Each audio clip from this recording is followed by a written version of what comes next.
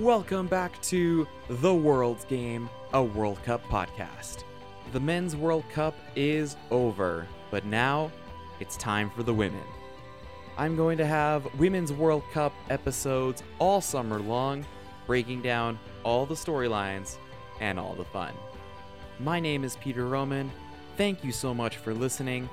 Make sure you subscribe wherever you get your podcasts, and let's dive right in.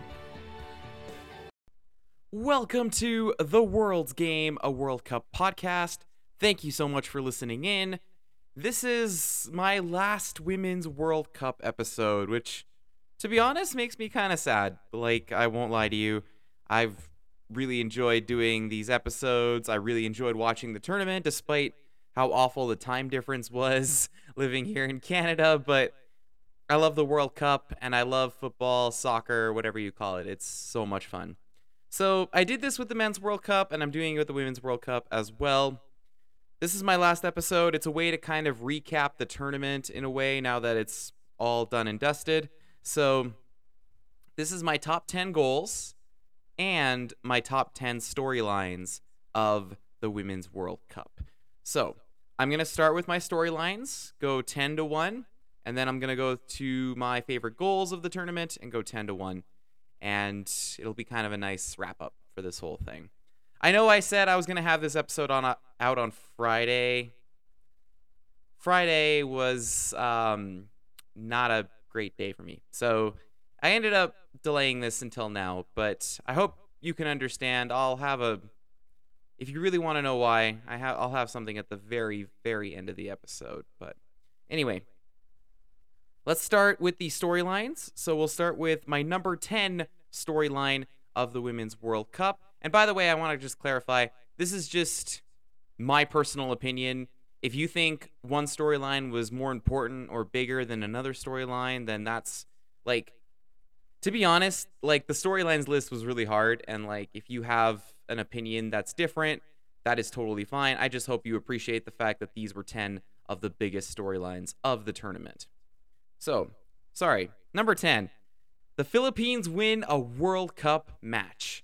So, this was my number 10 storyline, and this one's a very uplifting, very positive storyline. Because the Philippines, to me, the fact that they won a game was incredible. Like, they were not expected to win at this tournament. They were making their debut.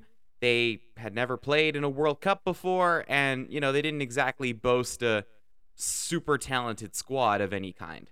However, despite that, they put up a pretty good fight against the Swiss, all things considered. And despite the loss to Norway, it was all about the second game. In the second game, they took on the co-host New Zealand. And the Philippines won that game, which is incredible that they won. Serena Bolden scored their first ever World Cup goal. And the Philippines won their first ever World Cup game in their second match. It was one of the most uplifting, one of the most awe-inspiring moments, I think, of the entire tournament. You have this tiny little nation that's never, ever been a football powerhouse or ever, really been, they've never made a Men's World Cup before, and they've never made a Women's World Cup before. Like, this is not a team that's been around the block before. But the fact that they came in and they were able to get a win, even though they didn't make the knockout stages, I still think this was one of the best storylines of the entire World Cup. So my number 10 goes to the Philippines. My number 9 storyline of the Women's World Cup, the USA lose by a millimeter. So, the reason why I have this storyline where it is because I think the United States not winning is a big deal. And the fact that they not only did not win in this tournament, but they also had the worst finish in their history at the Women's World Cup. The U.S. have never finished lower than third. So the fact that they went out in the round of 16 means a lot. And the fact that shootout was insane, I mean, it just makes it kind of a bigger moment, a bigger, special moment, the fact that this happened. And obviously it sucks for the Americans, but it was very kind of uplifting in a lot of ways if you weren't American, because it's like, okay, this team can be beaten, and they are no longer the sole powerhouse of women's football. Like, it seems like they have been for the last little while. So that was, I think, a good thing to see overall. That game was also just crazy and fun, and I've never seen the ball go that close to being in or out in a penalty shootout before. But that's the way this sport goes sometimes, and I think that was one of the best games of the tournament, and definitely one of the most exciting moments of the whole tournament. My number 8 storyline of the Women's World Cup, Linda Caicedo. So Caicedo ended up being the rising young star of the tournament, at least in my opinion. I know she didn't win the Young Player of the Tournament award, but that's a conversation for another time. In my opinion, the fact that this 18-year-old, especially considering all of her, circumstances around the fact that, she survived cancer and all these other things, the fact that this 18-year-old came in and scored in her first 2 games at a Women's World Cup, the first player to do it since Marta, and of course, she took Colombia to the quarterfinals, best finish in Colombian history. And the goal, I'm going to talk more about the goal she scored against Germany in the top 10 goals, because you better believe it's in there. But, it was so impressive. She is a lightning quick, dynamic player, and I cannot wait to see her when she's in her prime. She's 18, and she was already arguably the best player on the field every time she stepped on it. That's how electrifying and dynamic this player was. So, Linda Caicedo is my number 8 storyline of the tournament. The number 7 storyline I have of the Women's World Cup, I'm going to focus on New Zealand here for this, but the co-hosts break attendance records. So Australia did this too, but I'm going to talk more about Australia a little later. So I'm going to focus on New Zealand. New Zealand hasn't exactly been a football nation. They're a rugby nation. Anyone who knows anything about rugby knows that the All Blacks in New Zealand, that's the number one, most popular, most well-known rugby team in the world. And rugby is one of the most popular sports in the world. So that's their sport. Football, like soccer, has never really been New Zealand's thing. And so that was one thing that was a little worrying about this World Cup, was that one of the stories I saw was that there was a lot of empty seats and a lot of tickets still available for a lot of these games in New Zealand.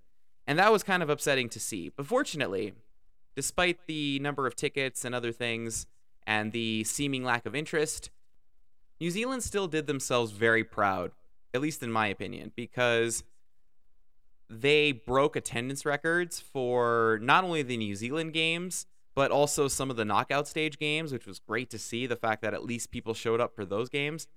So overall, I think there's a lot of positives you can take out of this. And sure, you would have liked to see a little more on the attendance side of things in the entirety of New Zealand. But overall, the fact that we had a sellout crowd for every New Zealand game, the fact that over 40,000 people went and watched a football match, which has never happened in that country before, I think that's worth celebrating. I think that is a very positive, very uplifting storyline, worthy of making it on the list, and it is my number 7, the co-hosts break records. So now we move on to number 6. So I've been mostly positive about a lot of these so far. Now we're going to get a positive wrapped in a negative. So my number 6 storyline, parity at the Women's World Cup. Parity is something that has not existed in this tournament in its history, and it makes sense as to why not, because unfortunately there are a lot of countries where women are either discouraged or outright not allowed to play football. And so because of that, the countries where they were allowed to play had quite a bit of an advantage. And it's been the same thing financially. The countries that have supported their women's national team programs with money have seen a lot more success than the national team programs that haven't been supported with money, right? So parity's not really been a thing, right? It's always been you have certain countries that are really good and certain countries that are really bad, and the really bad countries tend to get killed. That was not really the case this time around. Now, you still had some blowouts, but you're always going to have some blowouts. But the fact is, you had more parity in this tournament than we've ever seen before by far.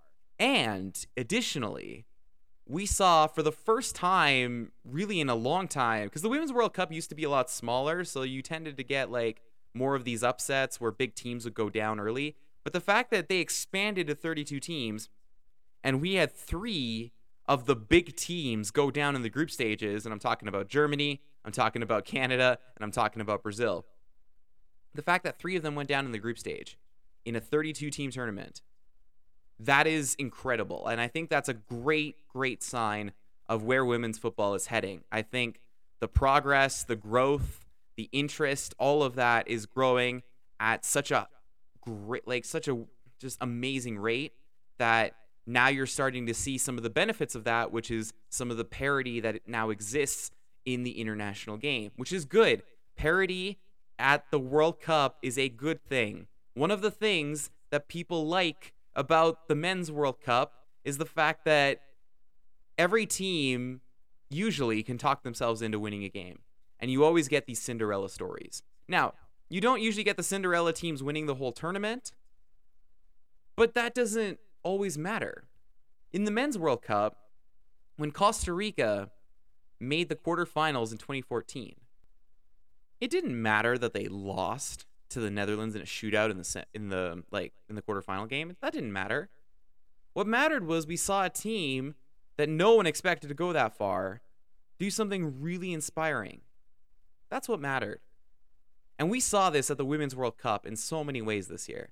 And this is something that I hope continues into the future, because that's one of the great ways to make this tournament more exciting. Because I'm going to use an example here. So in women's hockey, ice hockey, I'm talking about here. In women's ice hockey, I do like watching the sport, and I love watching the Canada-USA games. But I hate the lack of parity. The lack of parity drives me nuts, because it doesn't make sense for me to watch Canada play China when I know Canada's going to win 10-0. Like, that's not fun to me, the fact that I go into the game already knowing what's going to happen. In the Men's World Cup, that's what makes it so exciting is the fact that you don't know what each game is going to look like. Like, sure, Argentina should beat a team like Saudi Arabia, but Saudi Arabia wins sometimes. And I think that's a good thing. I think that's a very good thing, the fact that that exists. And in the Women's World Cup this year, we saw that. We saw Jamaica draw with France and Brazil. We saw Nigeria take down Australia. We saw Morocco take down Colombia. We saw, the Philippines beat New Zealand. We saw, all of these different upsets that were incredible. Absolutely incredible. South Africa took down Italy. These are good things. The fact that this happened is a good thing. We need more parity and more, uncertainty in these games, because it makes them more exciting and it makes them, more enjoyable to watch. The fact that you're going in without a preconceived notion of who's going to win the game. So anyway, that's my number 6 storyline, is the parity. My number 5 storyline. Now this one you could almost argue should be number 1, but my number 5 storyline is Nohalia Benzina, the player for Morocco, also known as a trailblazer because she became the first player to wear a hijab at the Women's World Cup. So the reason she's on my storylines list is because this is a huge deal, because there are millions of women and girls around the world that wear hijabs. And a lot of them, unfortunately, have been discouraged or outright, told not to play sports, right? Or that they couldn't play sports or something like that. And that always upsets me, because sports should be for everybody. They shouldn't just be for the rich people, and they shouldn't just be for the fast people or the tall people, or none of that should matter. Sports should be for everybody. Sports should be inclusive, especially football. Football should be the most inclusive one, because it's such a low barrier of entry. You really don't need a lot to play this sport. It's one of the things I like about it. And so the fact that Benzina, this Moroccan player, made history at the Women's World Cup, she can be an inspiration to the millions of women and girls out there who see her picture, who see her, in a video, and just imagine themselves and see themselves, and they can imagine that they can play this sport too. And I think that's a very, very good thing. So Benzema is my number 5 storyline. Again, you could argue that should be number 1. My number 4 storyline of the Women's World Cup, Jamaica. So Jamaica, they have a very, very interesting story because they unfortunately, in order to get enough money to pay for accommodations at the World Cup, they had to set up GoFundMe accounts. And the fact that their federation wasn't supporting them, and the fact that this Jamaican team needed to set up GoFundMe accounts to afford accommodations to go to the World Cup, is incredibly sad and incredibly maddening. I hate that that was even a thing. But fortunately, the players out on the field, they went out and did everything and then some. They did so much more than you could ever ask out of them. They drew with France, like I mentioned earlier. They drew with Brazil, and they beat Panama. And that was good enough to send them to the knockout stages. Jamaica's never been to a knockout stage at a World Cup before. The first time ever making the round of 16. The fact that they did that, despite all the crap they have to deal with off the field, is really inspiring. And Jamaica deserve a round of applause for that. Every single player on that field deserved a round of applause. And I really hope that this can be a catalyst for change and a catalyst for, Jamaican football to take this women's program seriously and actually try to invest in it. Because we know for sure that the GoFundMe account would not happen on the men's side. We know that. So, Jamaica's my number 4 storyline.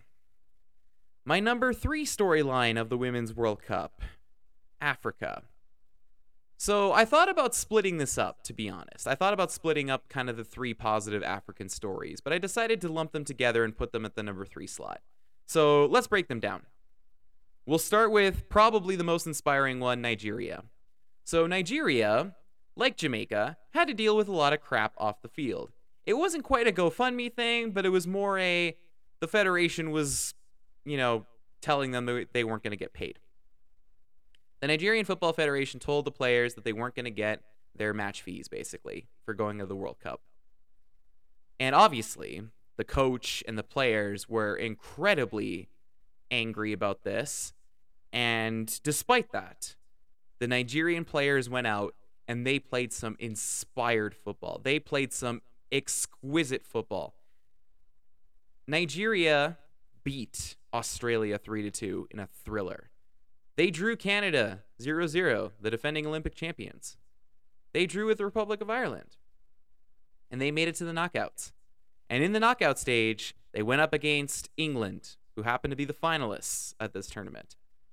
And they went out against England, and they played so well, it just sucked they didn't win that game. Nigeria outplayed England for that entire game, but they couldn't bury one in the back of the net, and sadly lost in penalties.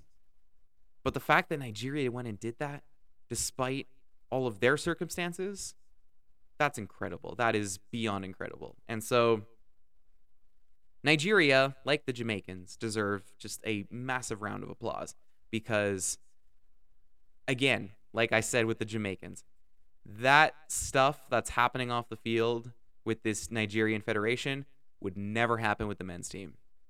So I hope this can be a catalyst for change. I know I sound like I'm repeating myself, but unfortunately that's how it is with this. But anyway, there were 2 more storylines from Africa that I think are worth mentioning. The first one is South Africa. So South Africa, I think, played some of the most exciting football of this entire tournament. The free-flowing, goal-scoring kind of way that they played, they just had no regard for defense and just decided to score a whole bunch. And it was so much fun watching the South African team play. And of course, they had that thrilling win over Italy to advance to the knockout stages, which was incredible. And so South Africa, first time they've ever made the knockouts, big deal for them. And then Morocco. Morocco, they were making their, tournament debuts. Morocco had never been here before. And they had to go up against Germany in the opening game. And they lost 6-0. But that didn't get them down. Because this Moroccan team went out and they beat South Korea won nothing, and they beat Colombia. And those 6 points that they got from those 2 wins were enough to send them to the knockout stages and send the number 2 ranked team in the world packing along the way. I mean, if that isn't like, that's pretty cool. That's just incredible. Again, I'm using the same words a lot, but that's how I feel. That's how I genuinely feel about this. So Morocco did so much at this World Cup for their country, for themselves, for everybody. Nigeria, obviously an inspiration, and South Africa just, bringing us joy and excitement in this sport on the field in a way that very few teams could. So Africa is my number 3 storyline. My number 2 storyline of the Women's World Cup. Unfortunately, an ongoing storyline, and I think you know where I'm going with this. Spain. So I won't lie to you, when I did my initial draft on, I was writing out what I thought the storyline should be, and then I was trying to rank them in an order that I was happy with. Spain were a lot lower on this list. They made the list, they won the whole tournament, but they were a lot lower on this list until, the events over the last week or so. So if you haven't heard what's happening, I'm going to try to bring you up to speed as best I can and kind of explain exactly what's going on here. So, Spain won the World Cup. They beat England 1-0 in the final. It's their first World Cup win on the women's side, and so now they're one of the few countries that have won a men's World Cup and a women's World Cup. Unfortunately, the events after the game were, let's put it, really bad. So, the president of the Spanish Football Federation, Rubiales, he decided that he would grab one of the players, Jenni Hermoso, and basically forcefully kiss her against her will. And if you haven't seen the video, you can go look at it. But Hermoso claims the entire time that this was completely against her consent, and Rubiales just seemingly felt entitled to the fact that he should be able to, make out with the players on the national team, which is incredibly disgusting. But anyway, so what's happened after this? Well, it was initially thought that Rubiales would be resigning because there was a press conference called, I believe a couple days after the World Cup, but don't quote me on that. So anyway, there was this press conference, and instead of coming out and resigning, Rubiales came out and said that he will not resign, and how, he basically pulled out the Donald Trump card, and for anyone that doesn't know what that is, it's basically somehow putting all the blame on anybody but yourself. That's kind of the card he played. And so Rubiales came out and shouted a bunch of obscene, really just completely BS stuff. He didn't say anything true at all. But he came out and said he will not resign. And so, what has happened since? Well, it sounds like Rubiales and Jorge Vilda are fighting to the end to keep his job. And in the meantime, FIFA have opened up an investigation and have suspended him for 90 days. So actually, small credit to FIFA. They kind of did the right, not the right thing, necessarily, forever, but, that was the right first step, was to suspend him and start the investigation and everything else. Okay, so FIFA did that, and since then, we've had protests, and we've had the Spanish women's national team, all 23 players who won the World Cup, they all came out and said they will not play for the Spanish Federation again as long as Rubiales is still in charge. And in addition to those 23 players that won the World Cup, there was an additional 81 players that also signed the protest alongside the World Cup winners. And they have also said that they will not play for the Spanish national team as long as Rubiales is in charge. In addition, we've also seen some prominent displays in men's football, which I've been happy to see. So Xavi outright called out Rubiales. Xavi is the coach of Barcelona, and of course one of the most famous Spanish football players of all time. Additionally, In a La Liga game this past weekend between Sevilla and Cadiz, both sets of players had different gestures in support of the women's national team and Jenny Hermoso. The Cadiz players had a big banner, and the Sevilla players wore a shirt in basically in protest of Rubiales in support of the women's national team. So, overall, there have been some good things. The fact that it seems like a lot of the football world is coming together to fight against this, let's call him a really awful, disgusting person. And there was one more story. So Jorge Vilda, who's the Spanish head coach, his entire coaching staff has apparently resigned, and they're also in support of the women's national team in protest, and so they won't come back unless Rubiales is gone. So now we're kind of in a waiting game at this point, because FIFA are obviously doing their thing right now, but UEFA also can do their thing as well, but then the Spanish government can get involved. Like there's a lot of like behind the scenes stuff right now that obviously can go on. But at the end of this, I really, really hope that Rubiales is gone and never comes back. And more importantly, it's a message to all the other people like Rubiales that they are not welcome, that they are wrong, that they are the problem, and they need to be eliminated as well. So, because don't kid yourselves, there's people like Rubiales littered throughout society, not just sports, and they need to all be eliminated. Like, they need to all lose their jobs and positions of power, because the way they treat women is completely 100% unacceptable. Simple as that. So, not a fun storyline, but an important one. Right now, there's a real fight going on with the Spanish women's national team, and I really, really hope they win. Because if they win, then we can see wins from other teams, and we can see wins in other places in ways that will help make sport and society better for everyone. And you're probably wondering, how is that not number one? And I get that. But that brings us to the number one storyline of the Women's World Cup. And in my opinion, again, this is just my opinion. If you think one of these other storylines should be number one, I don't totally disagree with you. But for me personally, my number one storyline of the Women's World Cup, the Matildas. So, the Matildas, that's the nickname for Australia's women's national team. So why did I put Australia number one?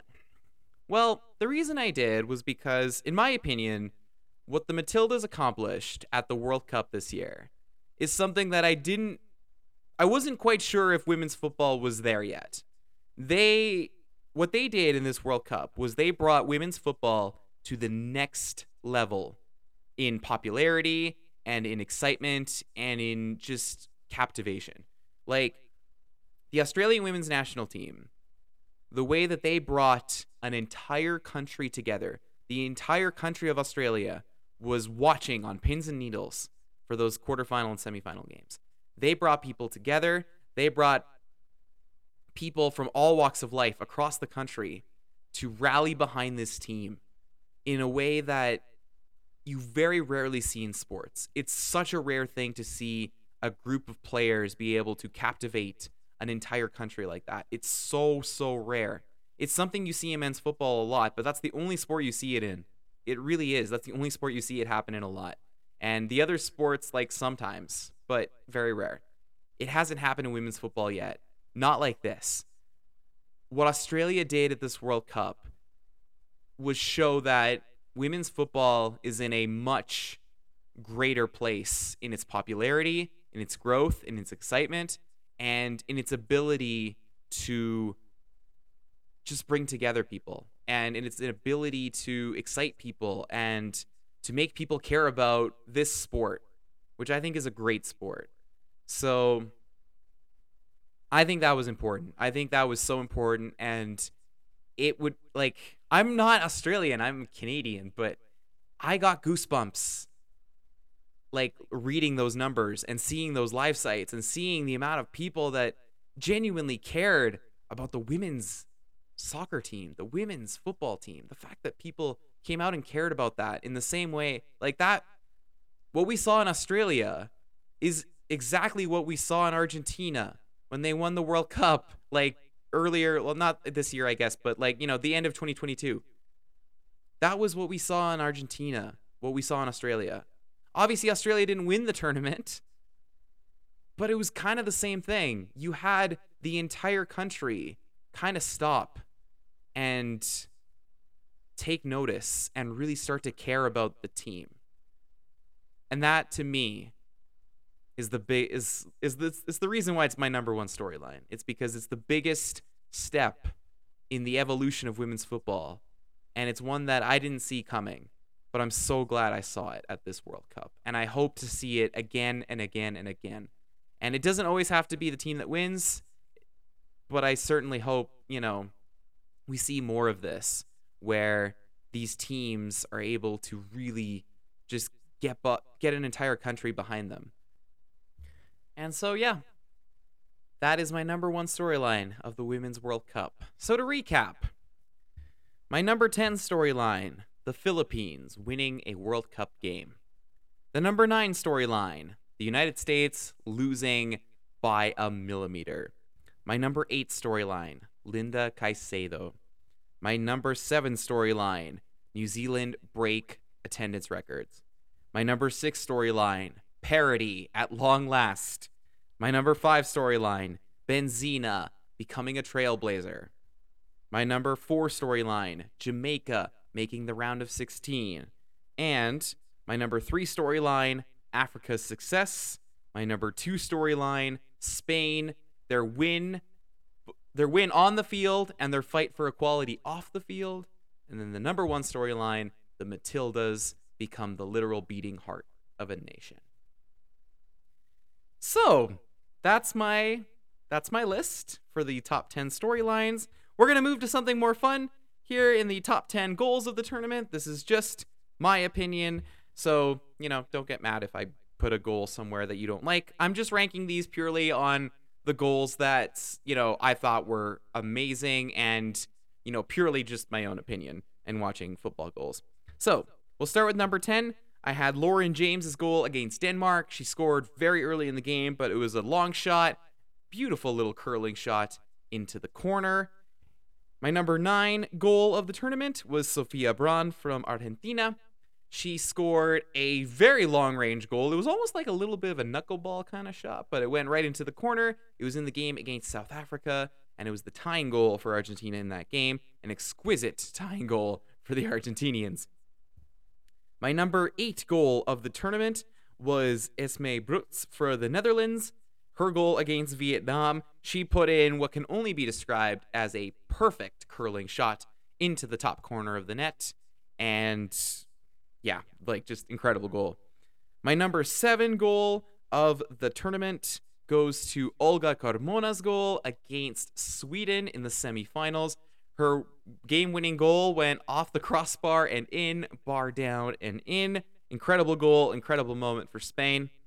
My number 6 goal of the tournament goes to Katie McCabe. She scored an Olympico goal against Canada. It was the Republic of Ireland's first Women's World Cup goal. And an Olympico goal, for those of you that don't know what that is, it's a goal that goes straight in from a corner kick. And those are just kind of cool. I have a hot take on Olympicos. I think goalkeepers should deal with them every single time. But I can also appreciate the fact that the player even tried it and it went in. And that's pretty incredible.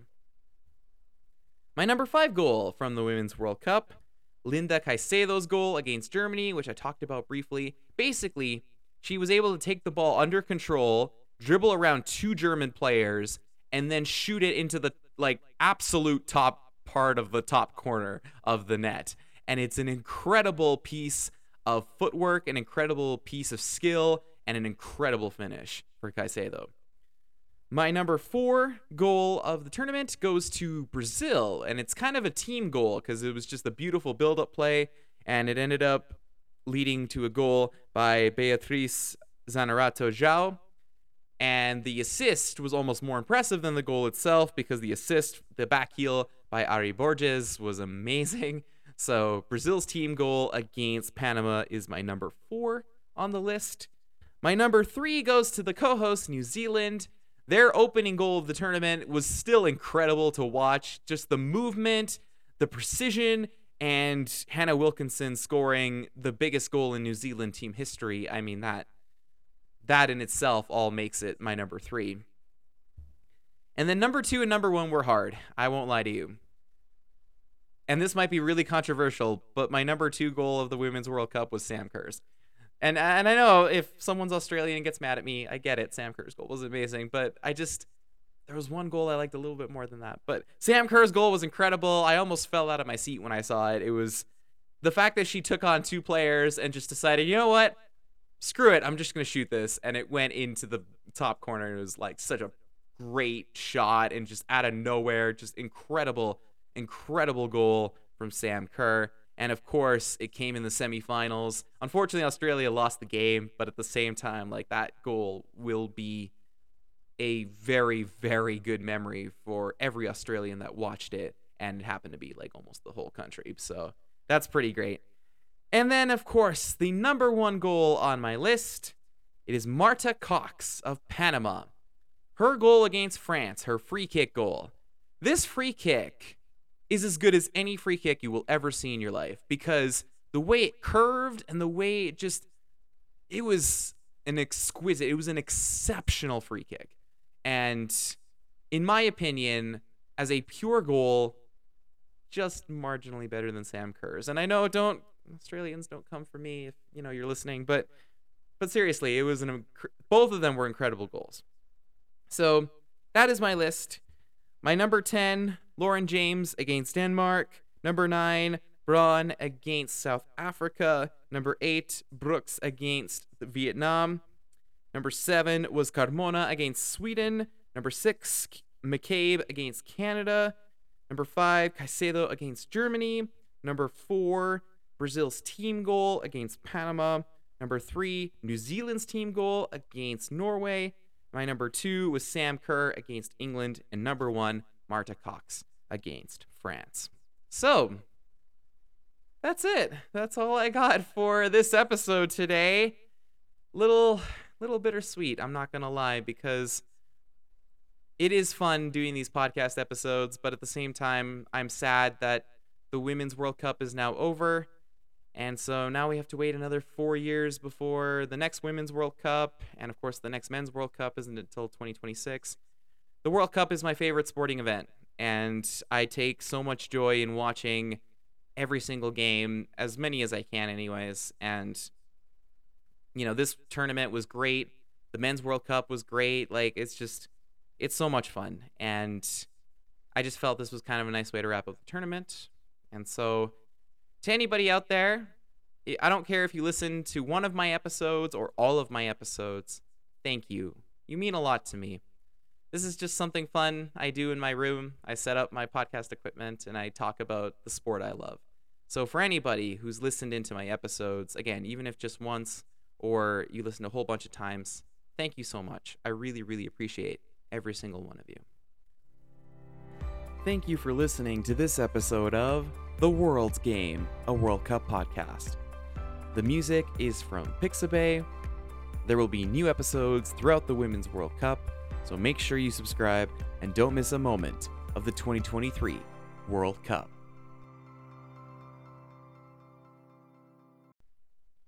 Okay, normally that's the end of my episode. And the truth is, if you aren't listening to this, that's okay. But I wanted to add this in at the end. So the reason I didn't record my podcast on Friday like I meant to was because my grandfather passed away.